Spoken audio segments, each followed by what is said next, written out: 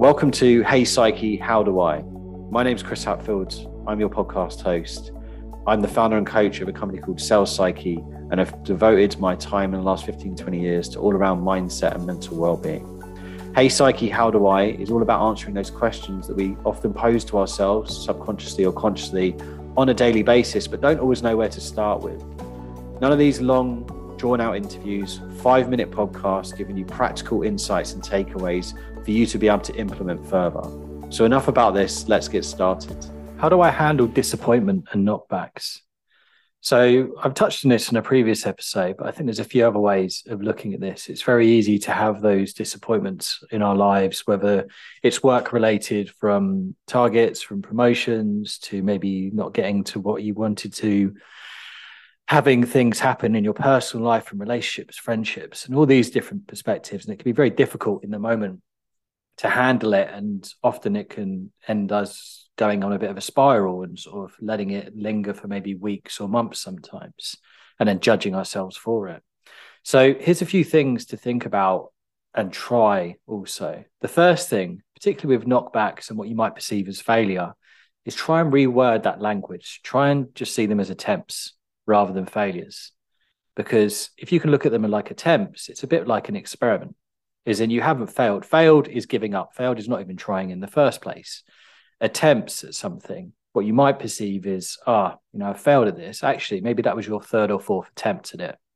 And when you reflect on it, you go, do you know what? I didn't get to grips with that thing, or I didn't make that work, or I wasn't successful with that until my 6th or 7th attempt. I didn't fail 6 times. I attempted it 6 or 7 times.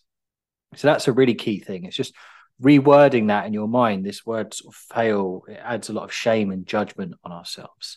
The second one is a little story that I want to share. And I heard this a few weeks ago, and it really resonated with me. And it's about a Chinese farmer and his son. Now, the Chinese farmer is in his 80s or 90s. This is in sort of China hundreds of years ago now. And they have a radish farm. And the father can't really do much, so it's all down to the son to plough the field with a horse. And one day he's ploughing the field and they're just about getting by, and the horse bolts and runs off.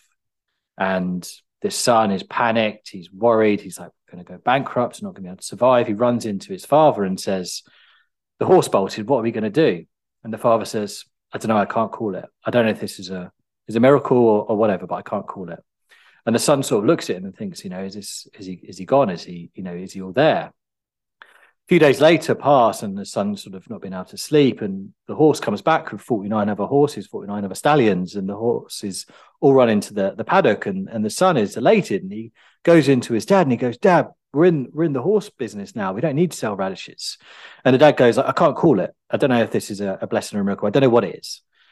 And the son looks at him quite confused again, like, how can you not be excited about this? So a few days later, the son's trying to break in these horses, trying to domesticate them, and one of the horses kicks out and shatters the son's leg, smashes it up. And this is hundreds of years ago in China. So he's crippled for life.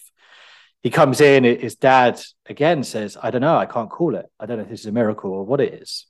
A few days later, some of the army at the time come round, the samurai army, and come round and say, look, your son's been called up for war. We're going to war in this battle. And the dad looks at him and says, look, his knee is shattered. He can't do anything with it. And so they ride off into the distance, and that army actually ends up dying, in all of them, in that battle. And it's a really good story just to remind yourself that, you're going to have moments and situations which can feel like failures, which can feel like disappointment. But it's important not to judge yourself too much for them. It's not saying don't feel it. It's not saying don't be disappointed by them.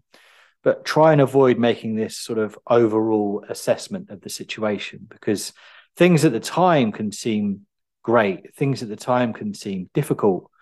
But in the big grand scheme of things, it can all sometimes make sense.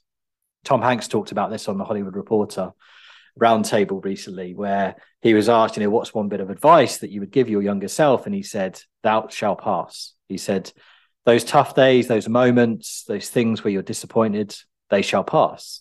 And he said, those positive moments where you think you've all figured it out, where you think everyone gets you, where you think, yes, this is it. This is what I'm meant to do.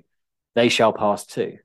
The point is, it's not being defeatist and thinking I'm always going to be struggling, but it's recognizing that wherever you are, you're not stuck there. And it's about looking at it like waves. And that's a really important thing. And then the final thing around this is being grateful for all experiences. I listened to Fred again's interview with Zane Lowe about this, and he played a little excerpt at the end from a speech where the guy said, if you are to be grateful for your life, which I think is a positive thing to do so, then you should be grateful for all of it. It's very easy sometimes for us to be grateful for the positive things. We often don't question them. We don't go, oh, why did this good thing happen to me? Why did that happen? But sometimes when the negative things happen, what we perceive as negative, we go, why me? Like, this isn't fair.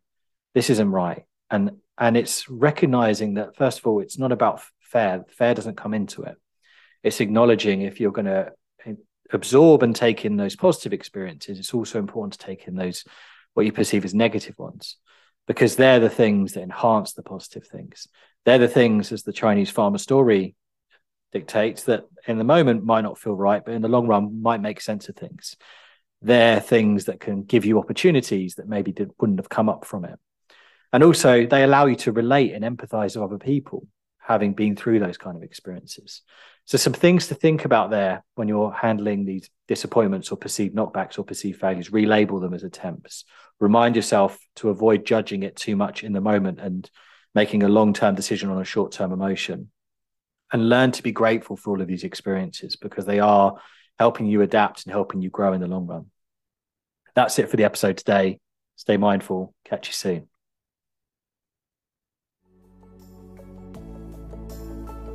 Hope you enjoyed today's episode. If you ever have any questions you want to pose for Hey Psyche, How Do I? Get in touch on Instagram at Hey Psyche How. Drop me a message on LinkedIn, Chris Hatfield, or you can visit Sales Psyche, psyche.co.uk for more around this. Catch you soon and stay mindful.